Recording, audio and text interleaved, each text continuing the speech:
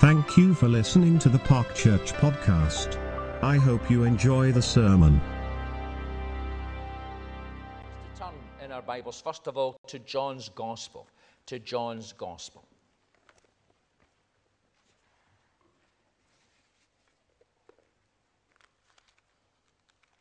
John chapter 17. Now, just understand the context of this.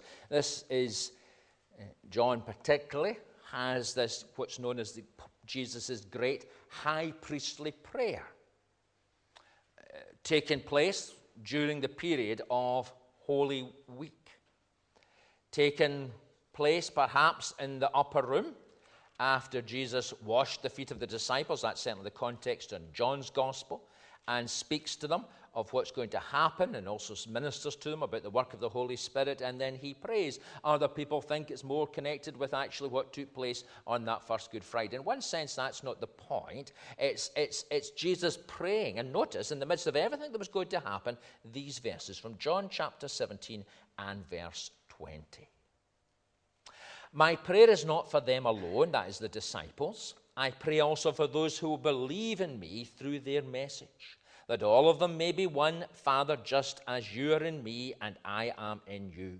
May they also be in us, so that the world may believe that you have sent me. I have given them the glory that you gave me, that they may be one as we are one, I in them and you in me, so that they may be brought to complete unity. Then the world will know that you sent me and have loved them even as you have loved me. Father, I want those you have given me to be with me where I am, and to see my glory, the glory you have given me, because you loved me before the creation of the world. Righteous Father, though the world does not know you, I know you, and they know that you have sent me. I have made you known to them, and will continue to make you known, in order that the love you have for me may be in them, and that I myself may be in them. Now, it's not the easiest part. The whole of that high priestly prayer is not the easiest part of John's Gospel.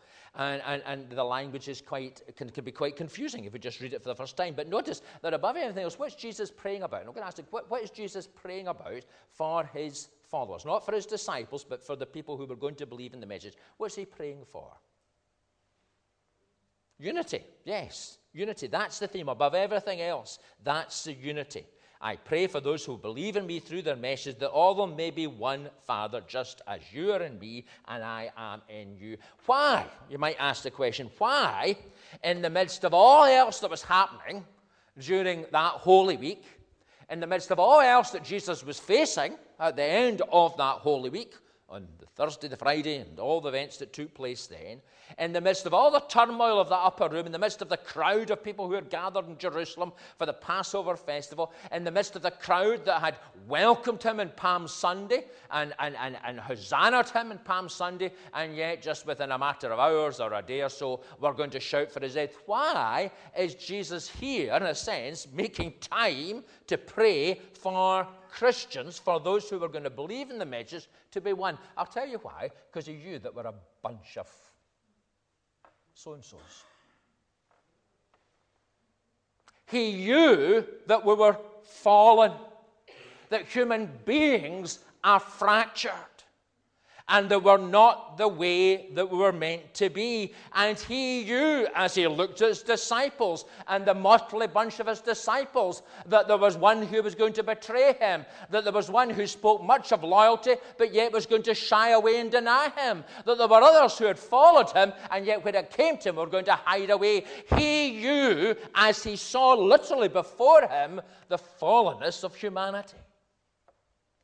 And he knew that the church that was to be built on the teaching of the prophets and the apostles, that Peter was to publicly proclaim on Pentecost Sunday, that church that was to be born at Pentecost would be a church made up of human beings who love Jesus, yes, but also are fatally flawed.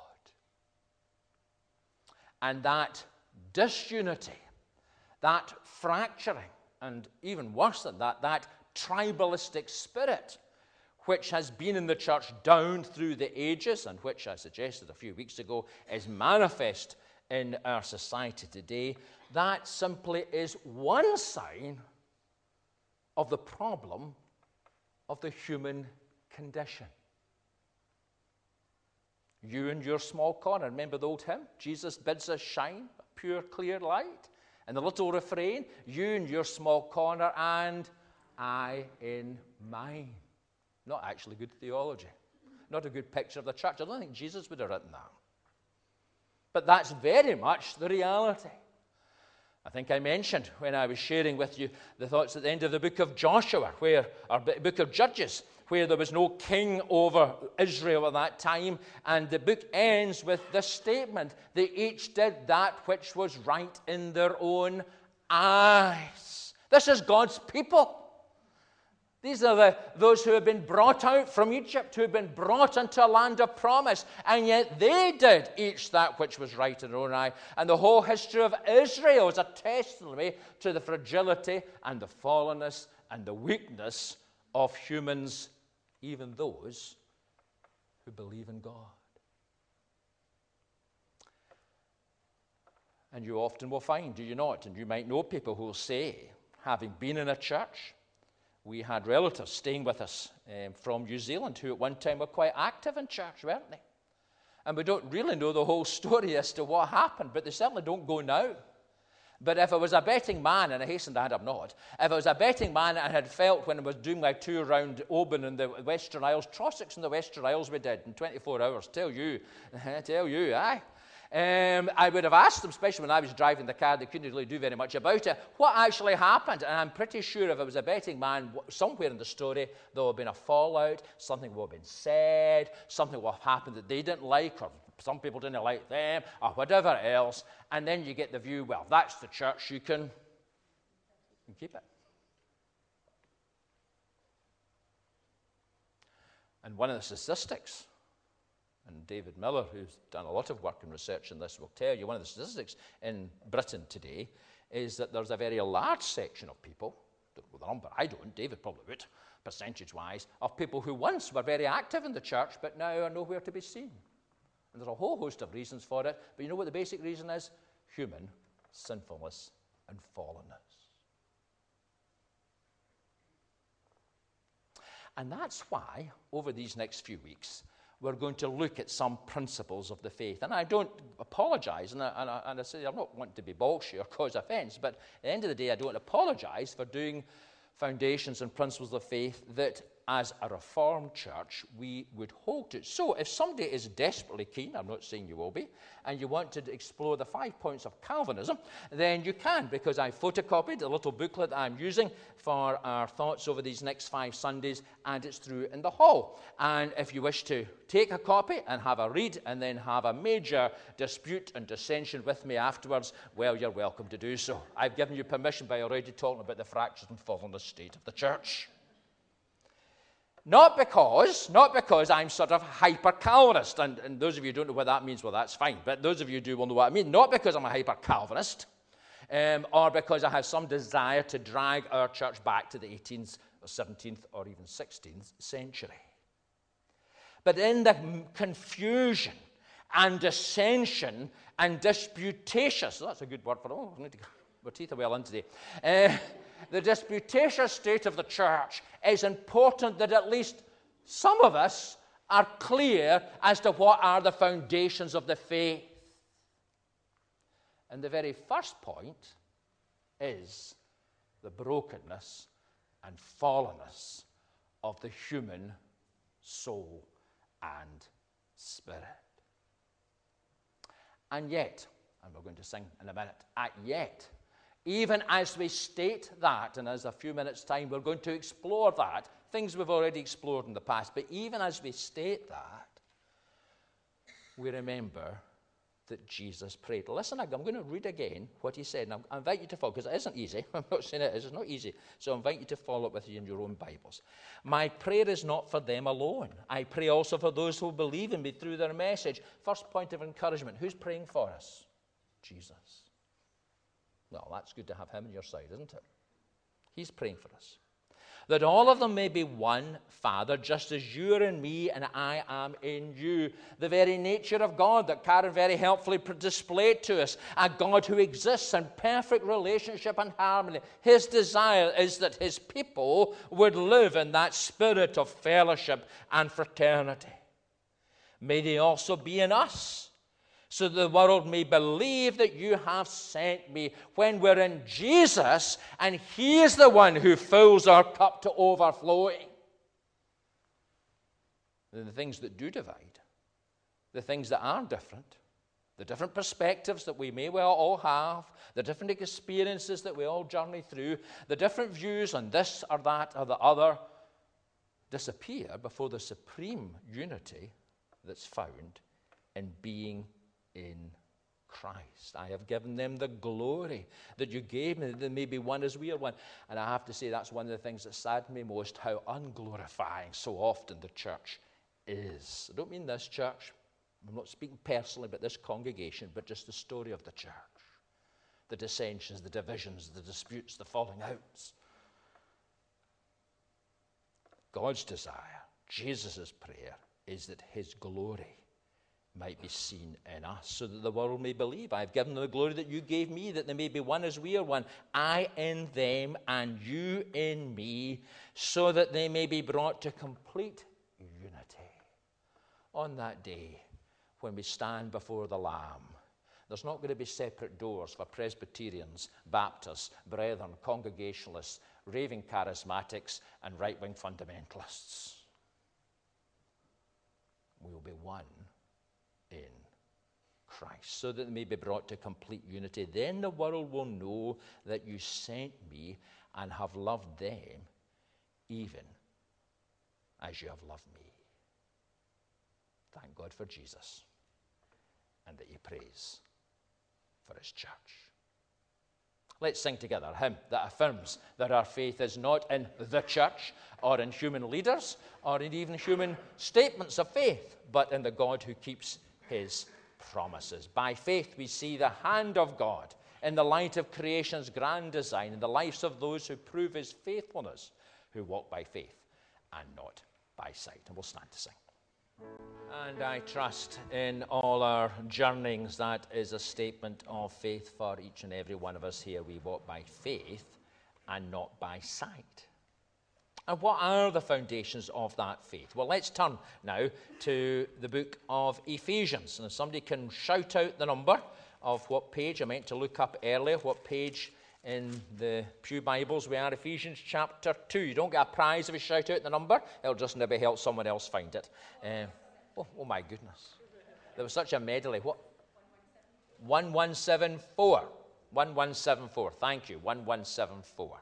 Ephesians chapter 2. Now, these are verses that we've looked at before, so we have looked at them, but I just want to draw our attention particularly because you see, it's like, isn't it true? When we're building something or making something, it is important that we have the right foundations. Now, we know that, obviously, because, I mean, for instance, the foundations of this church, 155, 56 years old, and despite all the ebb and flow, despite all the changes that have happened to the buildings, despite the fact that it is aging, and we can see signs of that, the ongoing issues with roof and the steps and dear knows what else, the fact is it's still standing. Why is it still standing? Well, it's still standing because it's built on good foundations. My last church, Kenmure Mount Vernon Church, was surrounded at one time by sand quarries. Some of you will maybe remember that. And they took all the sand, because Sandy Hills, well, what do you expect? And so they took all the sand out during the First World War and afterward to fill up for the trenches. And the church stood there, and there was just basically a big holes right round about it. But it stood there solid.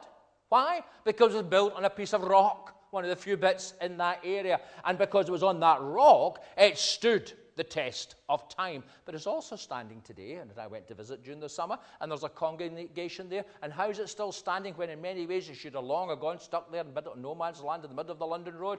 Well, it's standing there because it's built on the foundations of the teachings of the apostles and the prophets. And in these days, it's vital for the church, our fellowship, the church, to be clear as to what these foundations are.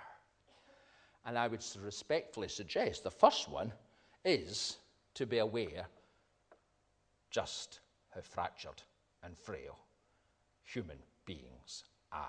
Paul, Ephesians 2 and verse 1, writing to the church in Ephesus, a church that had known great blessing, a church that had grown under Paul's ministry but then continued to grow, a church that got a letter sent to them, remember, a few weeks ago. You probably won't remember. I say that, remember, but I would remember if I was sitting where you were. So, I mean, I'm not, I say, ministers are meant to say, oh, you remember, but, you know, we all know that you actually don't.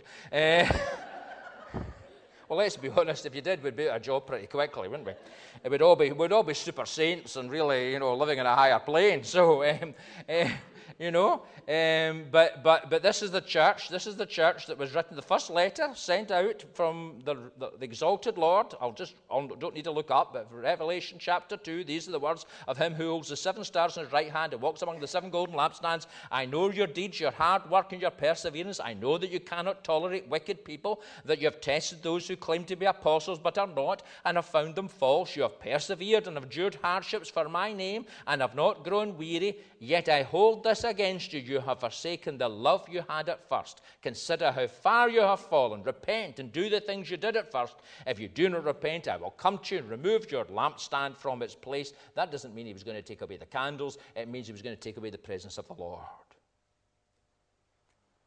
And that was a real issue. And that's why Paul, back to his letter, where we have before, writes this. He's wanting to remind them just about the amazing grace of God. And how are you reminded of the amazing grace of God? You're reminded and made aware of the amazing grace of God as you're also aware of the amazing state of a sinful humanity. So he says, as for you, verse 1 of chapter 2, you were dead in your transgressions and sins, in which you used to live when you followed the ways of this world and of the ruler of the kingdom of the air, the spirit who is now at work in those who are disobedient. All of us also lived among them at one time, gratifying the cravings of our flesh and following its desires and thoughts.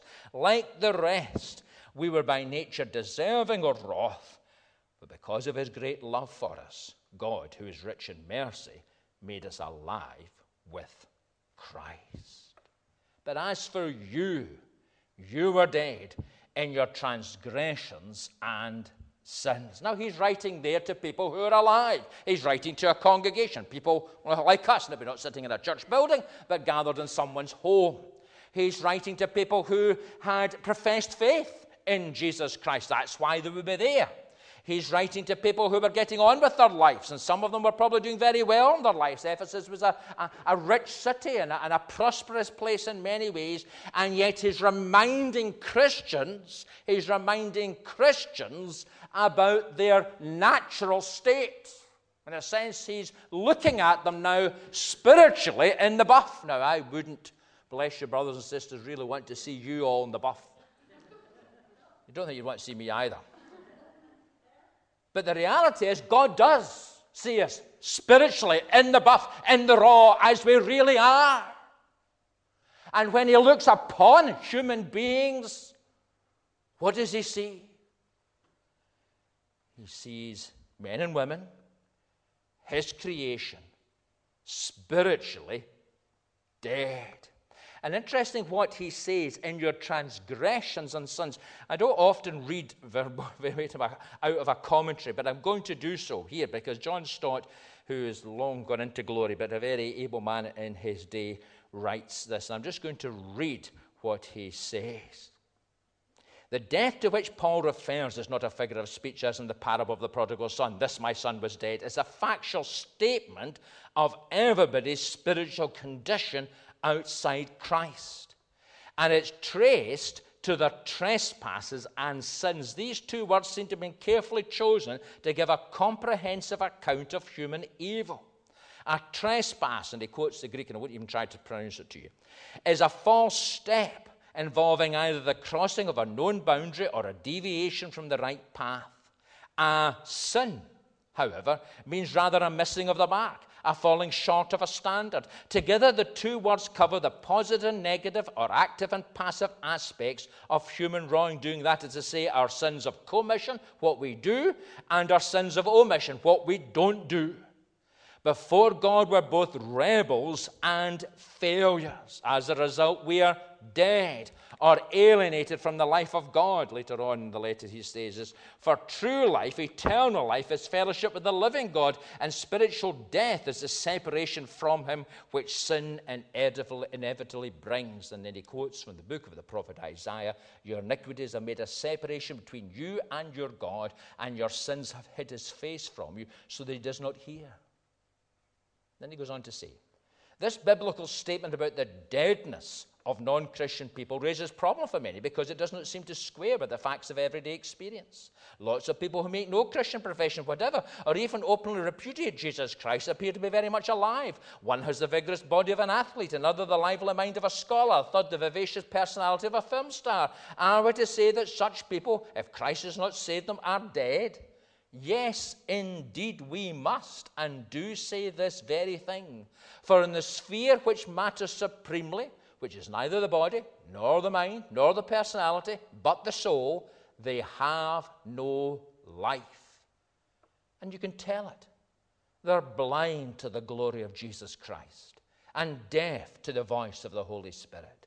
They have no love for God, no sensitive awareness of a personal reality, no leaping of their spirit towards him in the cry, Abba, Father, no longing for fellowship with his people.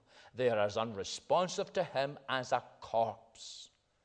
So we should not hesitate to affirm that a life without God, however physically fit and mentally alert the person may be, is a living death, and that those who live it are dead even while they are living.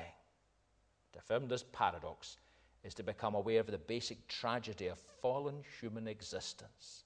It is that people who were created by God and for God should now be living without God. Indeed, that was our condition until the good shepherd of our souls found us. Really, you should all get a copy of that, because so well does he explain to us this reality. This past week, I've had 2 funerals, 2 days in a row. One, a dear lady, Jean Daly's sister, member of the Baptist Church, who faithfully loved the Lord. Indeed, her sister told me that in her early days she had had a few gentlemen proposing to her or suggesting that marriage might be an option. And she chose not to marry them. Why? Why? Well, because they didn't look very well. They only had one leg or a peg leg or whatever. No, because they weren't Christians. They weren't in Christ. And at the very end of her life, as Jane and family members, not all of whom are Christians by any means, were with her, I'd taken out, as I told at the funeral, my selection of redemption hymns.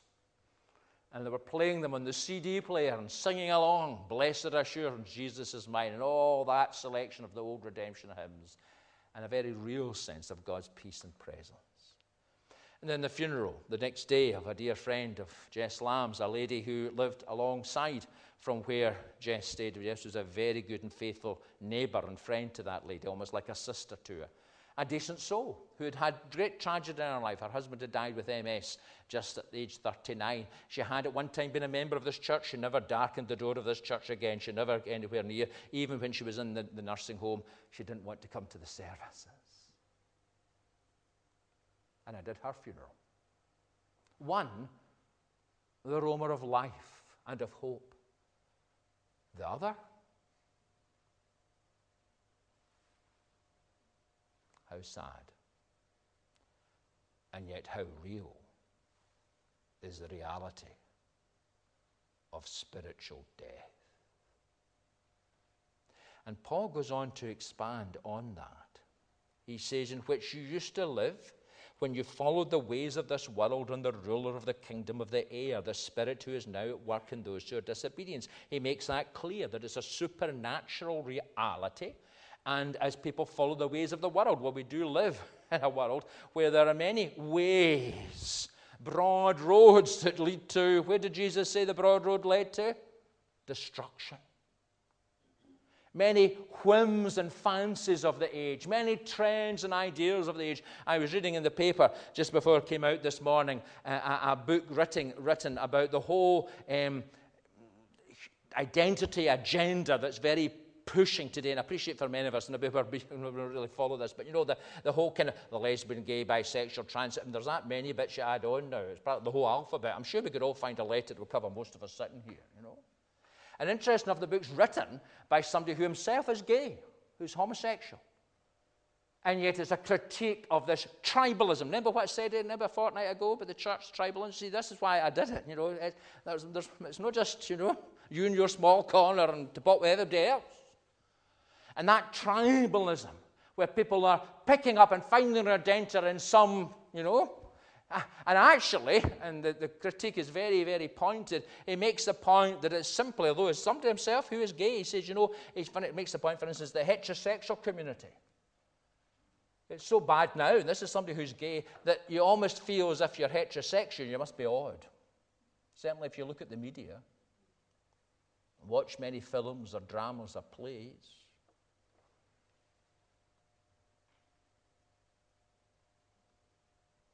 there's all the ways of the world. But he makes the point that behind that, there is the Spirit who is now at work in those who are disobedient. What's he talking about? Who's he talking about here? Is he talking about God? No, who's he talking about? The devil.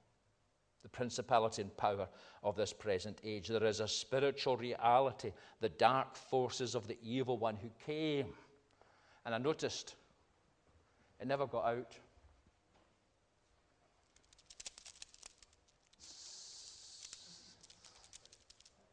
I hate.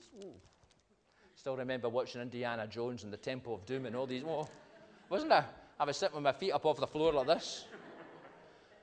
Yes. Who comes as an angel of light. Who comes with persuasive words. Who appears so attractive and presents so much that's so plausible, but whose end is death.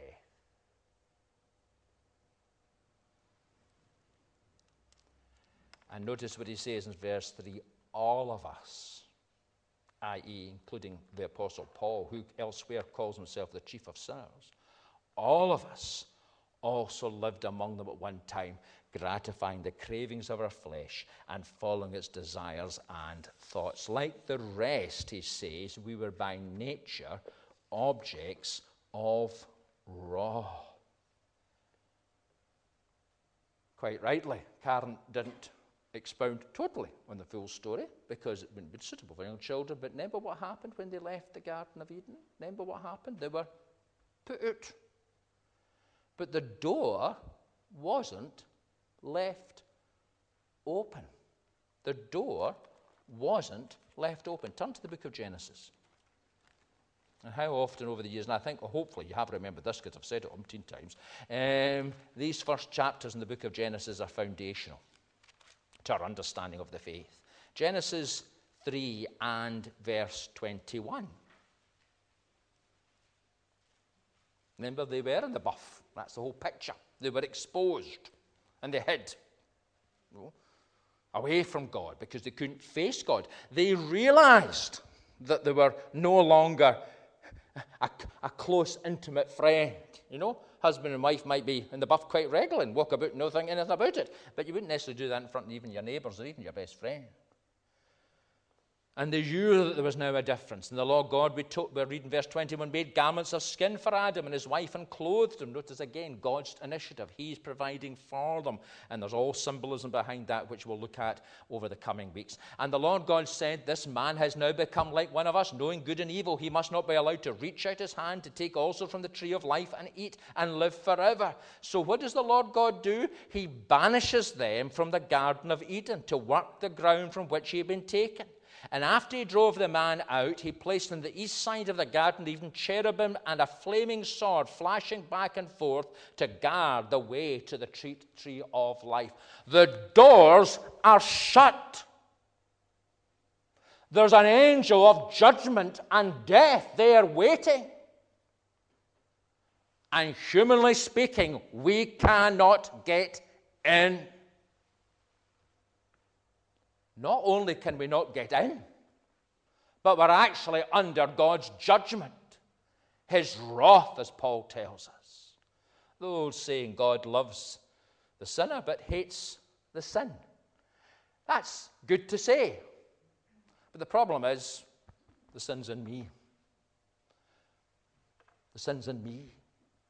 Paul, writing in Romans, speaks about how as in Adam all die. That fatal flaw, that fallen nature, that spirit of rebellion, that unwillingness to bow the knee and to worship the Lord our God with our heart and soul and strength and might, that right is written through human history. If you don't believe me, go online. Search the modern forms of communication, the bullying and the boasting and the bragging. Or read the newspaper, or listen to the news. Or in a moment of quietness, look into your own heart. And that ailment is there. And the gulf between God and man or humanity is set. And that is a vital doctrine. Back to Ephesians as we draw to a close. That is a vital doctrine for us to take on board, because it influences the church today. If you think that people are reasonably good, and if you remember what I said a few weeks ago about liberal theology, if you believe that actually that's not the case, that people are basically good, in fact, they actually may be basically kind of Christian, and the church's job is simply to kind of go along and kind of encourage that, stir that up, then that will directly influence what you do and what you go about, how you approach mission, how you understand evangelism, making nice people nicer and good people better, and getting them into the church because, well, that's where they should be. And without being too pointed, we're aware that that is the view of some types of church. Or what it means is, well, actually, yes, people aren't, in that terrible state of being separated from God. God actually has a soft spot for them, and he wants to, and we hear this word often, bless them. And so you tailor your message to appeal. What do you appeal to? Well, you appeal to yourself. Not that you have a self, or you do have, well, I'm sorry to say this, but you do. We all have a selfish nature, but you know what I mean. Not that you're deliberately selfish. But you'd like a new car, a new house. You don't want a new man. But, and so there are churches today that pitch their message. Prosperity gospel. Believe in Jesus and it'll be great. And you'll be more fulfilled. Basically a form where Jesus becomes a form of life coach. So you'll be better at your work, or better in your marriage, or better as a person, or whatever. And just very subtly, what are you appealing to? You're actually appealing to human sinful nature. Which sin, S-I-N, what's sin all about? I'm the king of the castle, and you're dirty wee rascals. And the church tailors its message to feed, actually, the sinful nature. And it's very popular in the Western world, and unfortunately, it's also becoming very popular in the Asian world. And you can maybe see why. The whole side of the church goes down that road. Whereas if we take seriously what God's word says about the plight of humanity and our spiritual need, then whatever we do, and above everything else, will not lose sight of the basic need. Whether you're comfortably off, living in Uddingston, or whether you're in uppers and living in the streets, above everything else, you need that spiritual condition fixed. And yes, you will do it with love and with care. God provided for Adam and Eve, and we provide for those, for instance, John and the good work of the Glasgow City Mission and all the rest of it. And yet I was reading their magazine, which just came out just the other day there. I was reading an article there. What's at the heart of the magazine? How they're rejoicing over some of their clients coming to a living faith in Jesus Christ and are now attending an Alpha course or an Alpha Plus course to become disciples of Jesus. Why? Because actually they believe that the best way for them to get their life sorted out is to know their Creator who made them and has good plans for them. But that begins with recognizing that we need help. That we're lost without God. That we're under his judgment. That all have sinned and fallen short of the mark of Jesus. When we stand before God at the end of time, his Son will be standing there, Jesus Christ. And in a sense, we'll be compared to him. You know what it's like when we get our house decorated. You don't suddenly realize how bad it is till you start painting some of the walls and you think, sometimes you say, oh, we'll just touch things up. And you start touching up and realize the whole lot need touched up. When you get older, you can't be bothered, can you? Well, my friend, we need more than a touch-up job. We need a radical restoration. And all of us, however good we may be compared to Jesus, have fallen short. He is the mark. And before him, no one, not even Paul, like us, he says, like me, no one is righteous. No, not one. So that impacts our work with the children. How I thank God for Karen and for her ministry there. That impacts what we do in the community. Despite all the niceness of Uddingston Pride and these dear folks, they need Jesus. Because one day they're going to pop their clogs. They're going to return to the ground. And eternal reality will stare them in the face. It doesn't matter how many pot plants or however nice the village may be, it'll make no difference. It underpins and directs our mission. And in a day when some parts of the church say, you're all nice anyway, so it doesn't really matter, we just have to be nicer.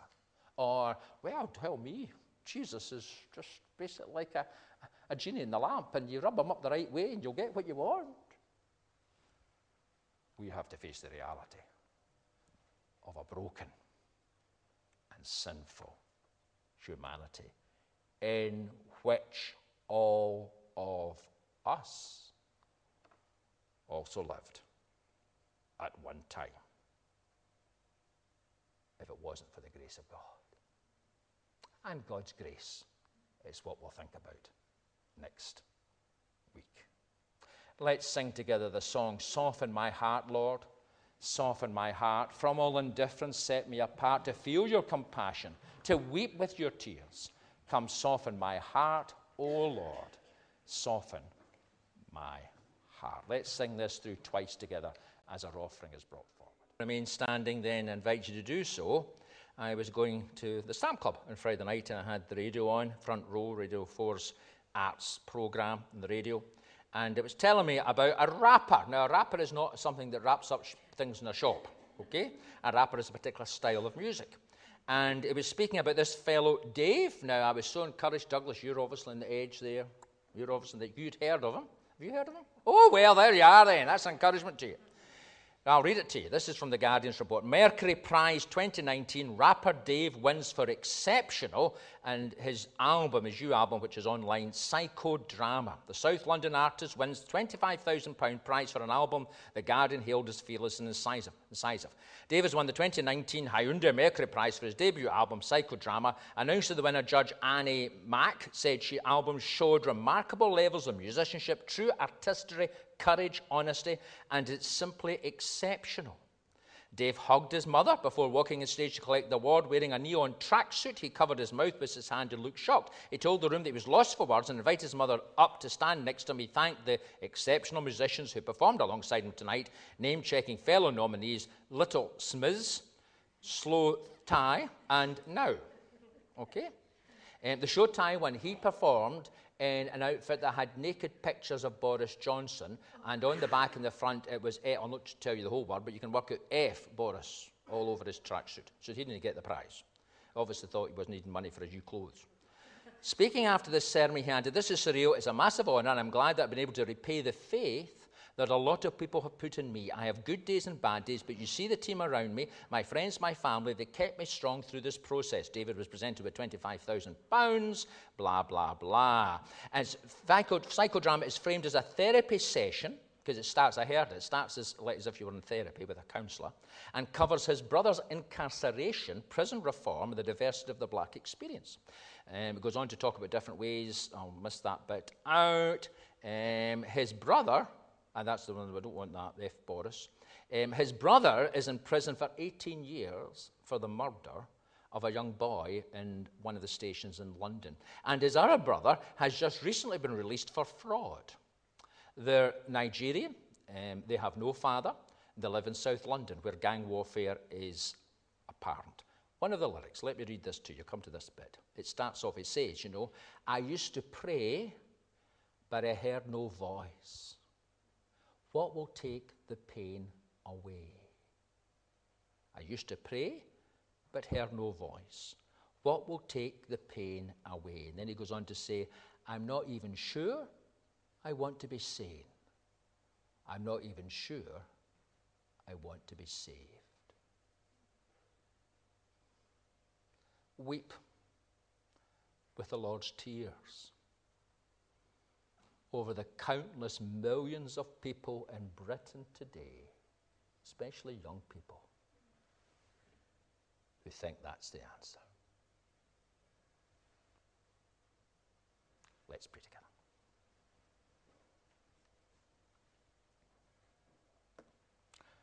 Lord, we pray for Dave. I don't know him from Adam, but he's a child of Adam.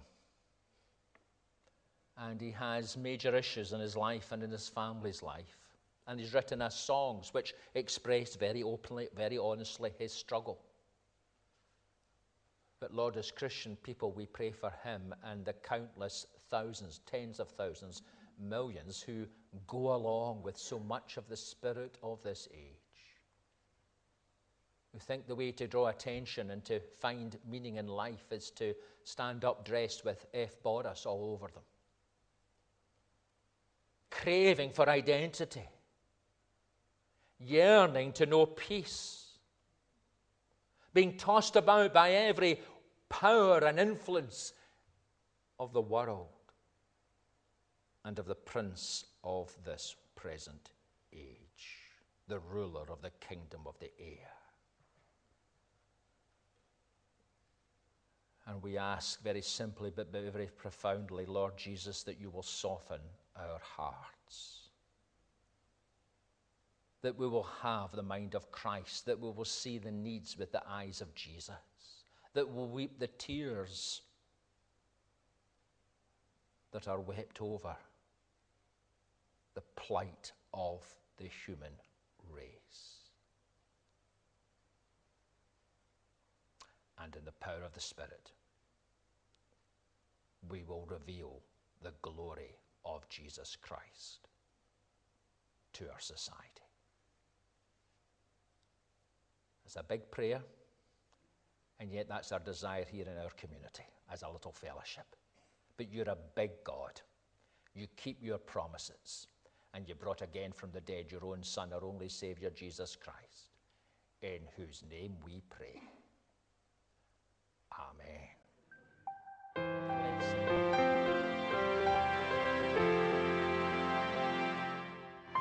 Thank you for listening to the Park Church podcast. I hope you enjoy the sermon.